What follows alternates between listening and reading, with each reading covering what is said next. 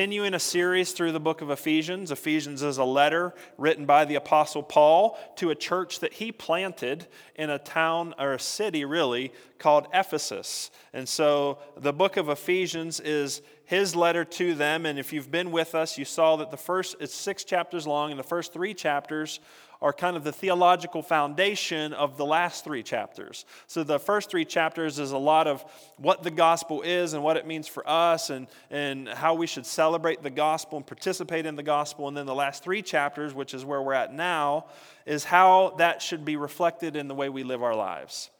What should we do, practically speaking, in light of the gospel that is described in the first 3 chapters? And so we're in the middle of all of this practical stuff. You'll see that the sermon titles are all commands to do something. And this week's title is Live Differently. We're going to look at Ephesians 4, verses 17 through 32. It's a decent chunk of Scripture, so I encourage you to follow along as I read and try to discipline your mind to stay in the Word with me here as we look at these verses together. Therefore I say this and testify in the Lord. You should no longer live as the Gentiles live, in the futility of their thoughts. They are darkened in their understanding, excluded from the life of God, because of the ignorance that is in them, and because of the hardness of their hearts. They became callous and gave themselves over to promiscuity for the practice of every kind of impurity with a desire for more and more.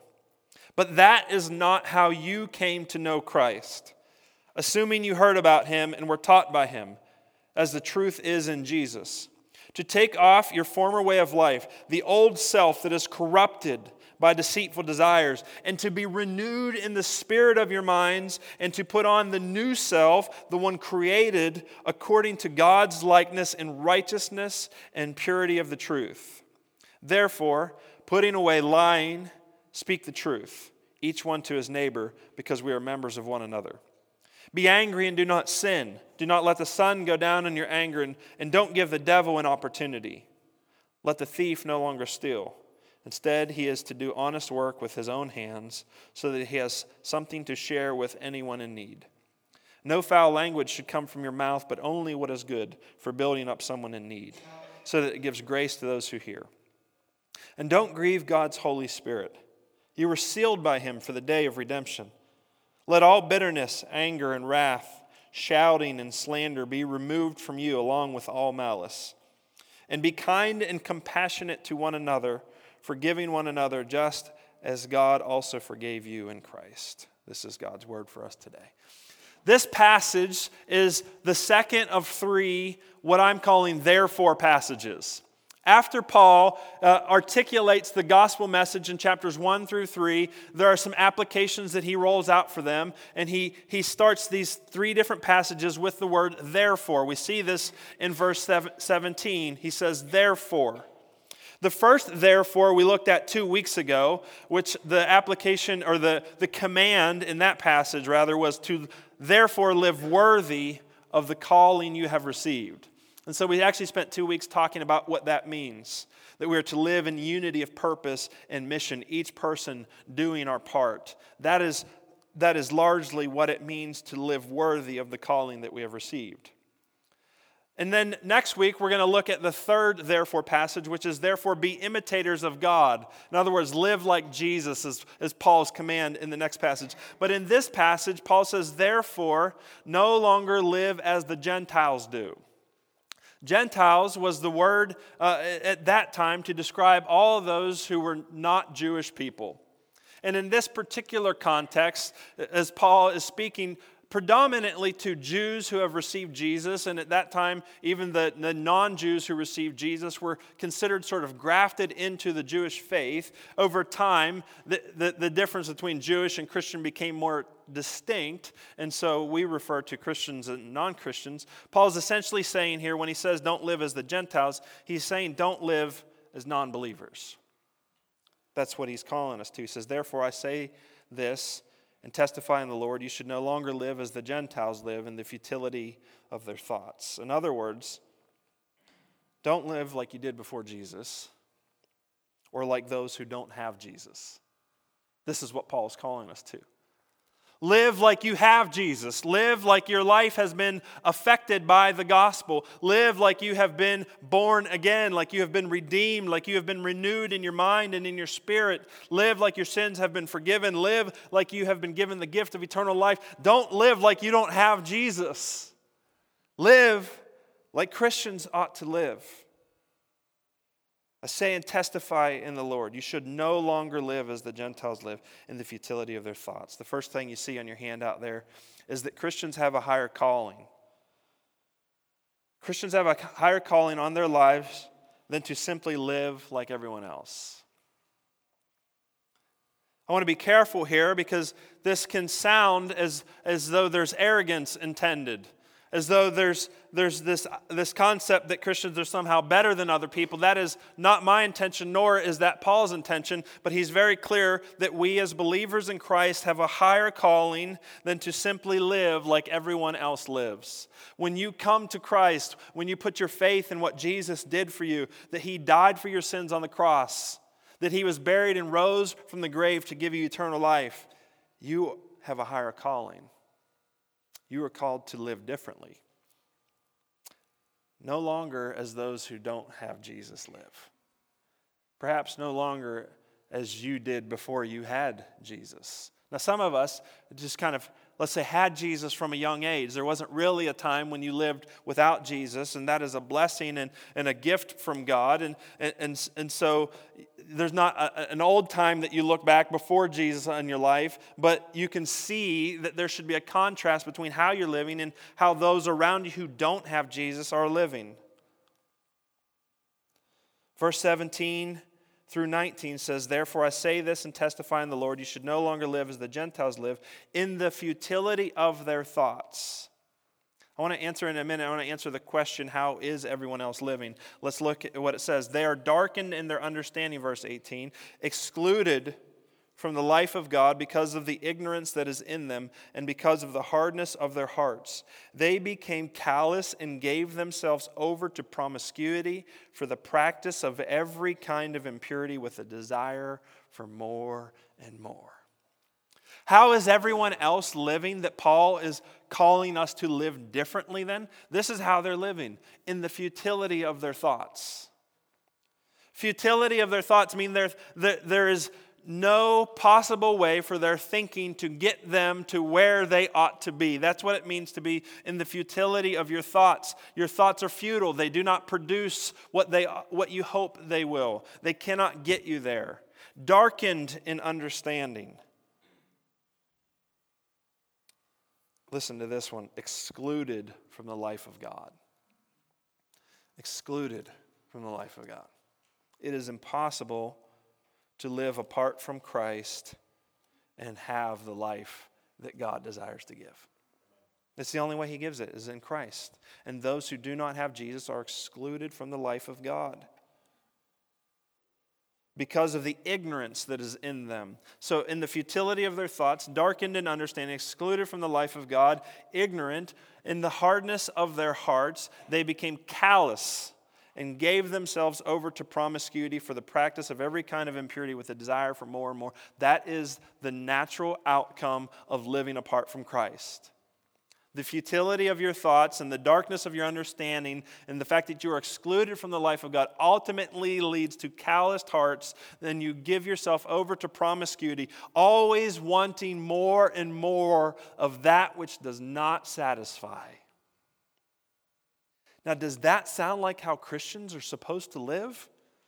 Of course not. That's Paul's point here. Don't live like them anymore.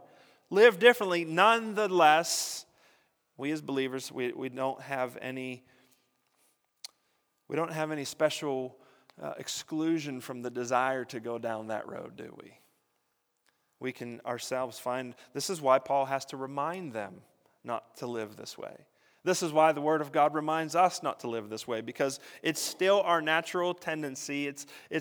We all have that proclivity towards living in the flesh, but we're called to live differently. We're called to live lives that are holy. You know, the word holy means to be set apart. To be holy is to be set apart for a different purpose. I think when we think of holy, and there's a component of holiness which is free from impurity and free from unrighteousness for sure. That's part of it. But what God calls us to is He calls us to be set apart. He calls us to be different for a different purpose. Our lives exist for a different reason once we come to Christ. We're set apart from Him. We are instruments. We are vessels. We are tools. We are to be used for His kingdom, for His purposes.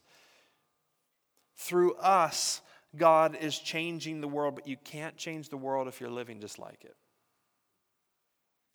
Think about that. We cannot have the desired impact on the world around us if we're just constantly living just like them. If there's no distinction between Christian and non-Christian, how do we expect to have an impact or to change the world around us? Therefore, Jesus' prayer for all believers in John chapter 17, before Jesus goes to the cross, He prays to the Father, and He prays with us in mind. He prays for those who are following Him then, and He prays for those who will follow Him throughout all of human history. In John 17, 14 through 18, this is how Jesus prays. He says, I have given them your word. The world hated them because they are not of the world, just as I am not of the world. I'm not praying that you take them out of the world, but that you protect them from the evil one. They are not of the world, just as I am not of the world. Sanctify them by the truth. Your word is truth. As you sent me into the world, I also have sent them into the world. Think about some of the things that Jesus prays here. He's praying to the Father, and He prays not that we be removed from the world. If Jesus wanted you out of this world, you would be out of this world. The moment that He no longer wants you to be here is the moment that you will no longer be here. You don't have to worry about that. If you're here, if you're alive today, if you're breathing, this is where He wants you to be. And why does He want you to be here? He has set you apart for the sake of building His kingdom. He does not pray that the Father would take us out of the world. He explicitly says that. I am not praying that you take them out of the world, but that you protect them from the evil one. Then He says in verse 18, as you sent me into the world. Think about that. As the Father sent the Son. Did the Father send the Son into the world to live like the world?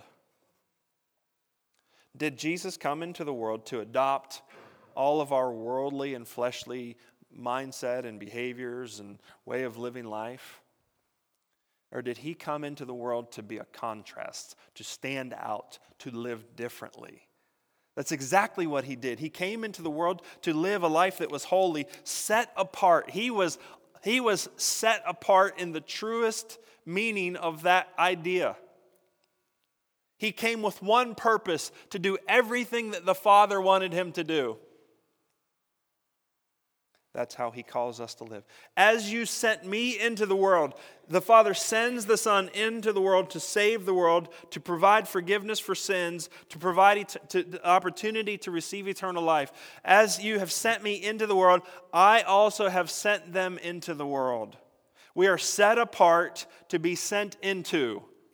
Think about that. We're taken out of the world in the sense of how we live our lives, but only to be sent into the world to accomplish His purpose. To be light in a dark place. Or as Jesus said, to be the salt of the earth. He looked at His disciples one day and He said, you are the salt of the earth. As Jesus was sent, so we are sent. And so when I say all that, because when I talk about the fact that we are called to live differently, we have to be careful how we apply this. It's not that we are called to remove ourselves from the world in a way that we lose our impact in the world. It's that we are called to be transformed in how we think about the world so that we increase our impact on the world.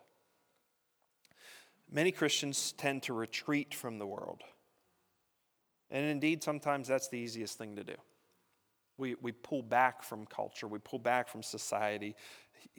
Christian history is full of groups of Christians who have literally removed themselves from culture and went and lived in their own communities. When we purchased our house here in Lower Borough and we were getting it ready to move into, we had to do a lot of renovations, even put an addition on. And I hired an Amish crew that a friend introduced us to come and do the work. And honestly just built a fantastic relationship with this family. It was a father and 3 or 4 of his sons that came out and worked on our house.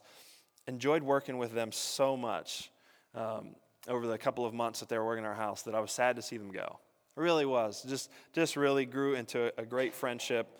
I admired them and I respected them, but it gave me a lot of opportunity to think about their culture and the philosophy of why they do the things they do. And if you've had much exposure to the Amish community, you know they have some pretty extreme views about certain things when it comes to how they live within the world that they live in.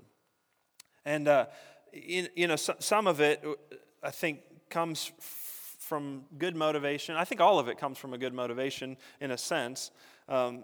Some of it makes a lot of sense, and some of it just makes really no sense at all. And we had an opportunity to talk about some of those things. There were things that would come up over the course of our conversations where it was like, okay, why do you do this? Or why does this have to be like that? And the answer is usually like, that's just how we do it. There's really no good reason or not a lot of thought behind it currently, but somebody at some point said, this is what it means to live set apart. This is what it means to live separate from the world that we're in. But we have to be careful, as much as I admire and respect elements of that culture, I think that it loses its effectiveness when you disconnect yourself so much from the culture that you're no longer being sent into. You've got the set apart thing. We're to be different. We're to live differently. But let's not remember, Jesus prayed to the Father, I'm not asking that you remove them out of the world. I'm asking that you send them into the world. But that when you send them in a state that they are so different from the world that they're being sent into that they make a kingdom impact. That as the culture that they have adopted and the culture that they are going into collide, the result of that is gospel transformation, that lives are changed by the gospel. That takes some careful thinking on our part of how we are going to be different yet sent into. How we are going to live distinctly but live on purpose for the gospel and for the kingdom of Christ. Romans 12, verses 1 and 2, a very familiar passage of Scripture, instructs us this way. Therefore, brothers and sisters, in view of the mercies of God, I urge you to present your bodies as a living sacrifice, holy and pleasing to God. This is your true worship.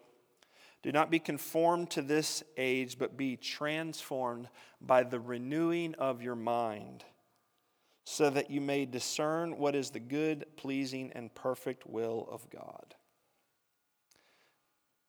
We are called to think differently. I want to emphasize that today.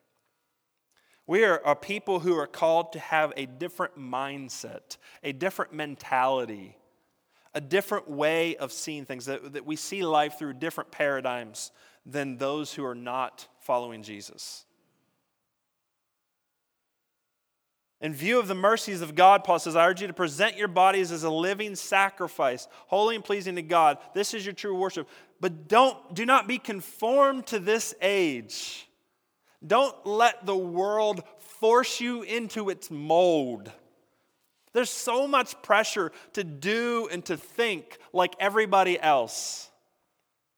Think about all the pressure that you're under each and every day to conform, to live just like everyone else. And our society just continues to broaden its reach into our lives. And the demand for us to conform keeps getting stronger and stronger. There was a day, even in my lifetime, where Christians enjoyed much more favor in society in general. But as society goes further and further away from what the Bible teaches, the pressure for us to go along with them gets stronger and stronger. Therefore, we have to remind ourselves of what the Word of God says, that we are not to be conformed to this age, but rather we should be transformed by the renewing of our minds. How do we do that? I want to talk about that in a minute. How do we experience transformation by renewing our minds? Well, let me say this. This is the next thing on your handout. And this is going to take us back into our passage in Ephesians. Christians are called to take off, be renewed, and put on. You'll see why I chose those phrases in a second. Christians are called to take off, be renewed, and put on. Take off, be renewed, put on. That's what we're called to. Christians are called to take off, be renewed, and put on. Back in Ephesians 4, in verse 20, after Paul, in 17 through 19, he says, no longer live as the Gentiles live, and he describes what that looks like. The futility of their thoughts, their darkened understanding, excluded from the life of God, the ignorance that they were in, the hardness of their hearts. They became calloused and gave themselves over to promiscuity, always wanting more and more. But that is not how you came to know Christ, he says in verse 20. Assuming you heard about him and were taught by him, as the truth is in Jesus, to take off your former way of life, the old self that is corrupted by deceitful desires. We spent a lot of time talking about this over the summer when we talked about the flesh and what it means to be renewed and to receive the Spirit and to live lives that are transformed by the gospel. This idea, again, of what the Bible sometimes refers to as the flesh, the old self that is corrupted by deceitful desires. The biggest problem, this is what I argued for over the summer, this was the point I tried to make, was that the biggest problem that humanity has is that our flesh is corrupted by deceitful desires. The biggest problem in society is that we are broken people. That's the way we said it over the summer. We are not the way God created us to be. We are broken. And we see that emphasized here again. What Paul refers to as the old self that is corrupted by deceitful desires is the natural state of man that we are born into. We are born fallen. We are born marred by sin. We are born corrupted by deceitful desires. You do not have to teach human beings to do wrong. In fact, you have to teach them to do right. Anybody that's ever raised children knows this to be absolutely true. And sometimes it's harder than others. I mean, when Chase is my stepson, he was 3 when Kim and I got together. And he was 6 when Kim and I had our first daughter together. And, you know, Chase at 6 years old, we thought we were amazing parents. We're like, I was thinking about writing a book. You know, I mean, he was just so compliant. And I think I spanked Chase twice. Once because he needed it, and the other time because I was probably just a little bit out of control. That was it. Like he was just such a good kid, and we were convinced that it was our perfect parenting. And then God gave us Reese. You could not convince that girl to listen to you with anything. I won't even tell you what I tried. and you know, God has his way of humbling parents. By the way, if you're a young couple here and you're thinking about having children, I don't recommend it. It's really not a good idea. But God will use it to humble you, and he will use it to teach you a lot of things. I love my kids. I'm just kidding. The old self that is corrupted by deceitful desires is the most natural thing that you could ever do. We just fall into that. We live that way. We prove that every day. We are broken people. We're not the way God intended for us to be when he created us. We have fallen. The Bible tells us that began with Adam and Eve, the very first 2 human beings that God created. They rebelled against him, disobeyed his command, and as a result, all humankind has followed in their footsteps. We've been born into a world of sin. That's the biblical explanation for everything that's going on in the world. Different worldviews have different ways of explaining that. The biblical explanation for everything that's going wrong in the world is that mankind is broken, corrupted by deceitful desires. What Paul is telling us to do in Ephesians 4 here is to take off our former way of life, this old self corrupted by deceitful desires, to be renewed in the spirit of your minds, and to put on the new self, the one created according to God's likeness and righteousness and purity of truth. What God offers us in Jesus is the opportunity to have new life.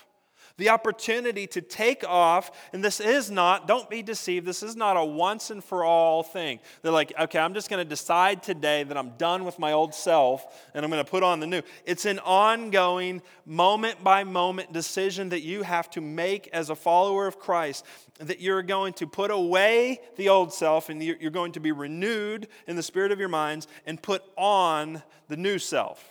The one that Jesus gives to you. The one that He offers to help you walk in. The one created according to God's likeness and righteousness and purity of the truth. How do we get there? How do we get from old self to putting on the new self? By renewing our minds. In verse 23, it says to be renewed in the spirit of your minds. And if you think back to what I just read a few minutes ago in Romans 12, 1 and 2, that we would be transformed by the renewing of our minds.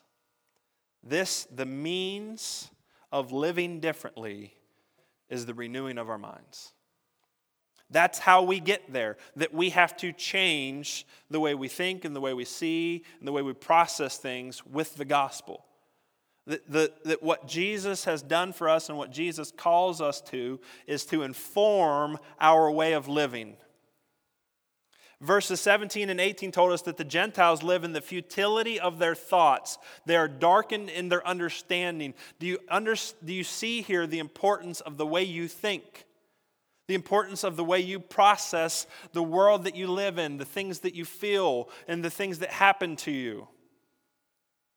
If the problem that the Gentiles have is that they are living in the futility of their thoughts, and that the life that Jesus calls us to is that we renew our minds, we have to understand how important this is. We cannot be lazy in the renewing of our minds. This is why the Word of God is so important to believers. This is why God gave us His Word, to help us renew our minds. It is not some mystical thing that just happens by chance. It's not something that happens while you sleep. It's not something that happens as you just randomly do the things that you do throughout your life. It's something that happens intentionally as we digest the Word of God in our own lives. This is why the Bible places such an emphasis on things like meditating on the Word of God. That means to think over and over again, to push all other thoughts out of your mind and to just dwell on and think about what the Word of God is saying and what it means. This is how we renew our minds, through the Bible, through the Word of God, through study and application of it. This is the means for transforming from the old self, putting off the old self and putting on the new self. This is why I'm so passionate about those missionaries that we had here a few weeks ago who are going into a part of the world where people do not have access to the Word of God. They don't know Jesus, they do not know the gospel, and they don't have a Bible to read. And I'm so excited that we as a church are going to partner with them financially, and that we're going to be there to support them and to pray for them and to care for them and to help them go and take the Word of God to a people group that cannot today practically do what we're saying to do. Because they just don't even have the message. They don't even have the Word of God. Focus on changing your thoughts instead of worrying about what your feelings are. We're so feelings driven. We're just consumed with how I feel about certain things. If something makes us feel good, we're certainly more inclined to do it. If it makes us feel bad, then we avoid it at all costs. But we need to push past feelings and focus on changing our thinking. Take up the Word of God. If you have not opened a Bible in the past 7 days since you came here, you're missing an opportunity to renew your mind, to become more like the person that God created you to be. Renewed minds are the means of living different. Okay. I've made that point. Now, let's talk about some practical applications. The next thing on your handout, the practical applications of this are many. But as I said earlier, we should be careful. We have to be very thoughtful about how we seek to apply this idea of living differently, of being set apart to be sent in. And as I was preparing this, I thought, man, there's just so many different directions this could go, and the safest thing to do is to go right where this passage takes us.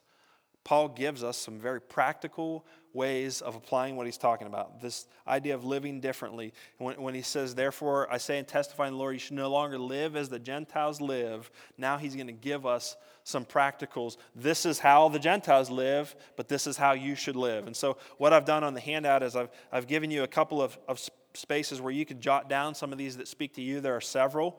There are more here in this passage than you're going to have room to write down. So just pick a couple that speak to you. But let me read verses 25 through 32 again. Therefore put away lying, speak the truth, each one to his neighbor, because we are members of one another. Be angry and do not sin. Do not let the sun go down on your anger, and don't give the devil an opportunity. Let the thief no longer steal. Instead, he is to do honest work with his own hands, so that he has something to share with anyone in need. No foul language should come from your mouth, but only what is good for building up someone in need, so that it gives grace to those who hear. And don't grieve God's Holy Spirit. You were sealed by him for the day of redemption. Let all bitterness, anger, and wrath, shouting and slander be removed from you, along with all malice, and be kind and compassionate to one another, forgiving one another, just as God also forgave you in Christ. That's overwhelming, huh? There's a lot there to do, and I'm just going to encourage you to try to pick one or two. Here's what this passage says. As Christians, instead of lying, we should speak the truth. That's verse 25. Therefore, put away lying, speak the truth, each to his neighbor, because we are members of one another. To live differently means to stop lying. It means to speak the truth to one another. Lying is meant to deceive other people in order to get something that you want to get, whatever that might be.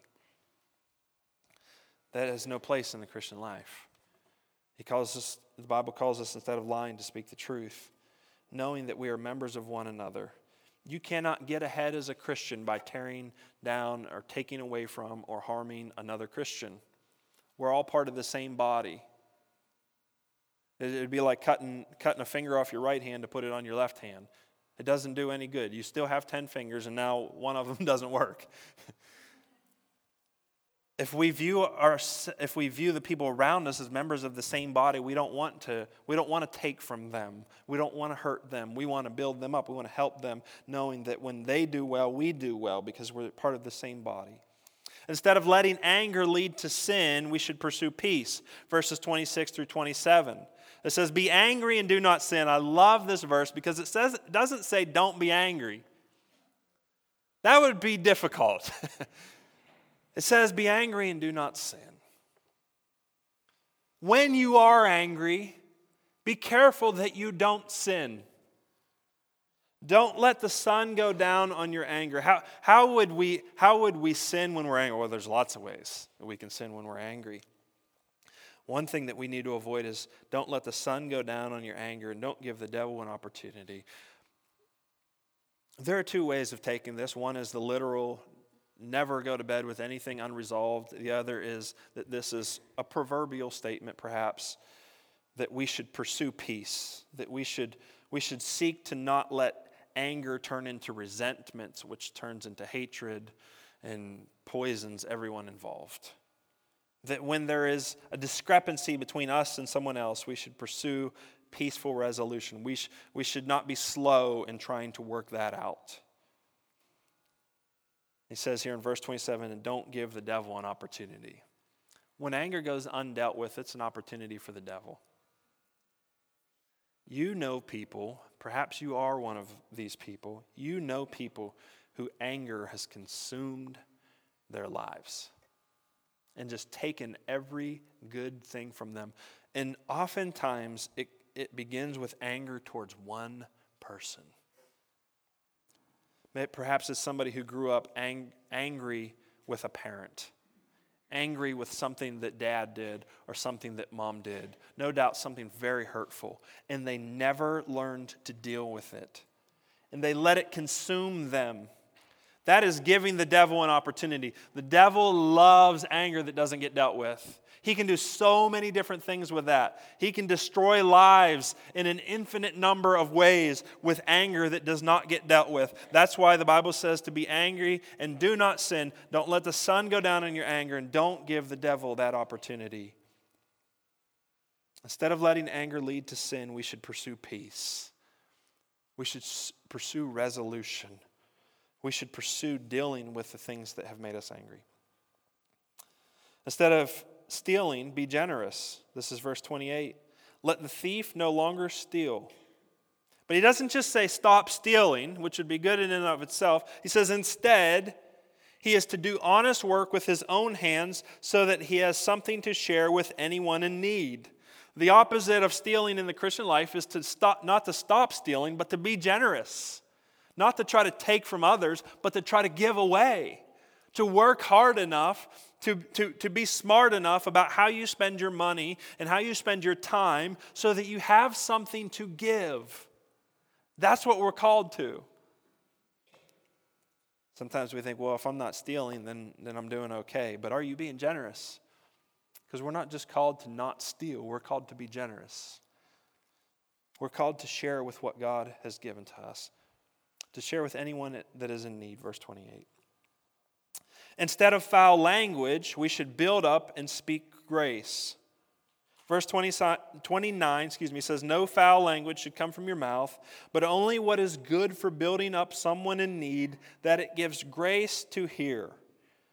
This seems to indicate that the opposite of foul language, and perhaps in this, I don't want to try to define this with too much certainty because I really can't say for sure, but perhaps what is meant here by foul language is simply that which tears down. It doesn't have to be swearing or the things that we might think of or sexual innuendos or things that we consider inappropriate or immodest. It might just simply be that we're not speaking good with our mouths. But only what is good for building up someone in need so that it gives grace to those who hear. All the power of our words to give grace.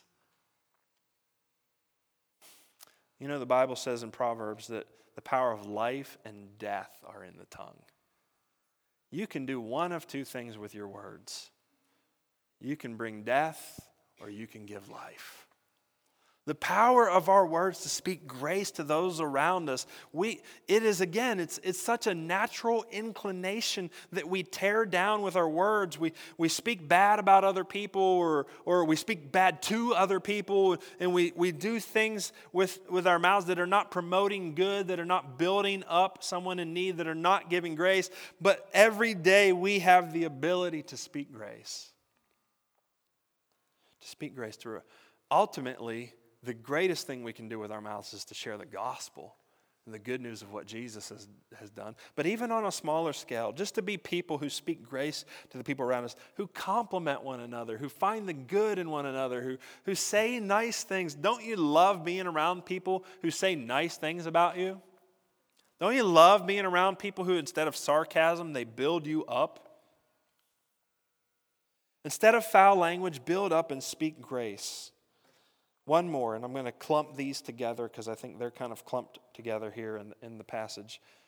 Instead of bitterness, anger and wrath, slander and malice, be kind, compassionate, and forgiving.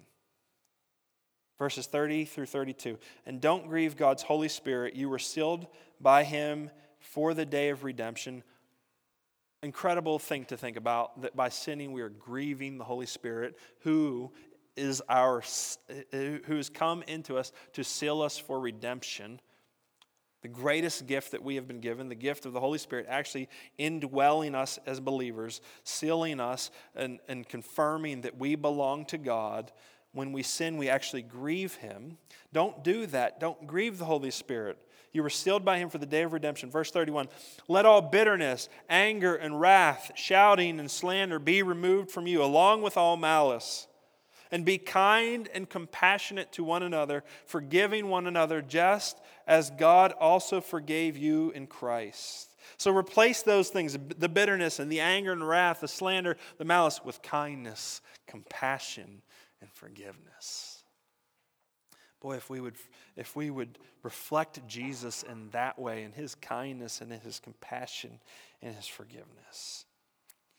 All right, all of that under practical applications. Perhaps you can come up with your own. I just want to caution you to be careful that we don't take this concept of living differently and apply it in a way that was not intended for Scripture. If we're being set apart, it's to be sent into. It's not set apart to be removed from. It's to be set apart to be sent into. We want to be salt in the world that we live in. And we do that by doing these things and the things that follow after this manner. This is how we're called to live. So my conclusion, the last thing you see on your handout, we are called to live differently because Jesus has made us members of his kingdom. This means that we put off old ways and put on the new. I should not have left out the means of doing that here, which is by renewing our minds. So you can add that if you want. We put off the old ways and put on the new. We do that by renewing our minds. If you look at the top of your handout, the first thing I said is that Christians have a higher calling on their lives than to simply live like everyone else. This is the point I'm trying to drive home. We are called to live differently because Jesus has made us members of his kingdom. This means we put off our old ways, that we're renewed in our minds, and that we put on the new. And we do this, I love the way this passage ends. The very last phrase in verse 32, forgiving one another just as God also forgave you in Christ. Our motivation for how we are to live as Christians is what Jesus has done for us. This is reflected beautifully in the book of Ephesians. Like I said earlier, for 3 chapters, Paul is reminding us of what Jesus did.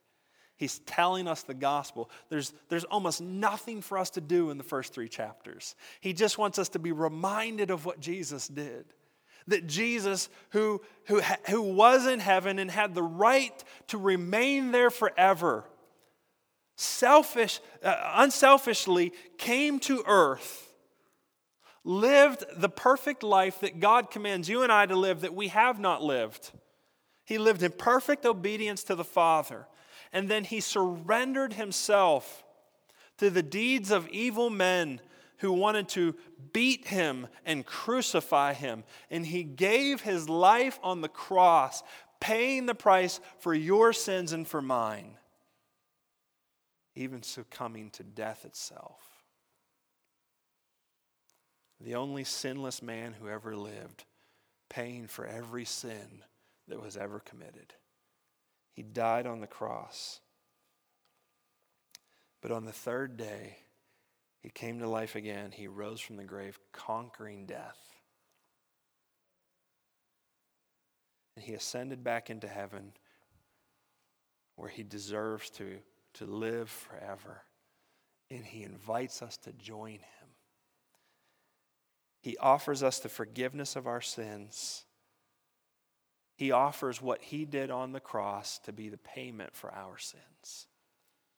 That literally every sin I have ever committed was already punished when Jesus hung on the cross. That God's righteous desire to punish sin is completely satisfied in him pouring out his wrath on his only Son, Jesus Christ, on the cross. And Jesus says, if you believe in me, you can have eternal life. And he said to those who followed him while he was here on earth, he says, I'm going away, but I'm coming back. And when I come back, I'm going to take you that you may be where I am also. And there we can live forever in the presence of our Savior and our King. That's what he offers. So when Paul says, forgive one another just as God also forgave you in Christ, he's reminding them of the gospel. He's pointing them back. And if you're a believer in Christ, I want to encourage you to live like Jesus did. To live differently. To be set apart, to be sent into.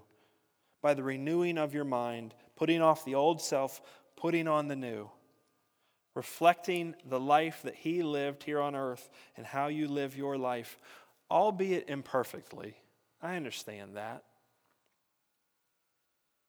The expectation isn't that we're going to nail this when we leave here today. The expectation is that we're going to pursue this and that we're never going to give up, and that every time we fall down, we get back up because of his grace.